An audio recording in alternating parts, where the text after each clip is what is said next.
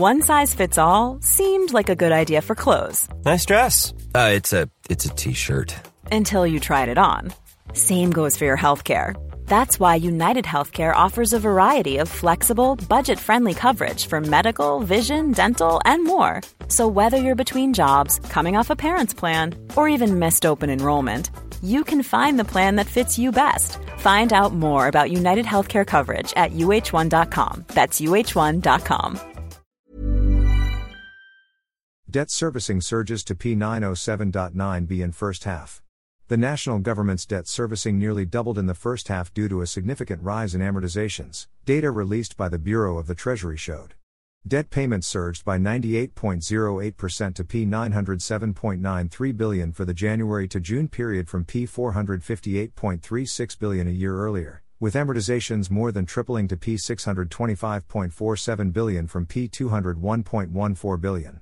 Interest payments likewise rose to P282.46 billion from the year earlier P257.21 billion. Domestic amortizations, which accounted for almost the entire amortization tally, rose to P561.42 billion in the first 6 months of 2023 from P153.38 billion. Foreign amortizations, meanwhile, also rose to P64.05 billion from P47.76 billion. Domestic interest payments, on the other hand, dipped to P192.88 billion from P205.69 billion.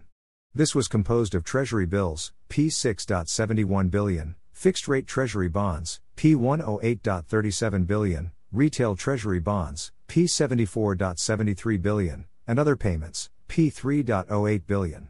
Foreign interest payments rose to P89.57 billion from the year earlier P51.53 billion. In June alone, the total debt service bill just about doubled from P44.29 billion to P88.40 billion.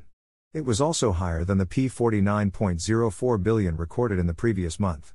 Interest payments surged to P52.88 billion in June, up from P36.75 billion in the prior year and May's P41.34 billion. Amortizations spiked to P35.52 billion from the previous month's P7.70 billion and the year earlier P7.53 billion.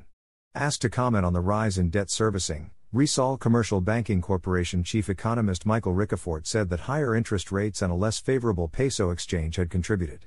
The government, he noted, has been forced to continue borrowing given a persistent budget shortfall.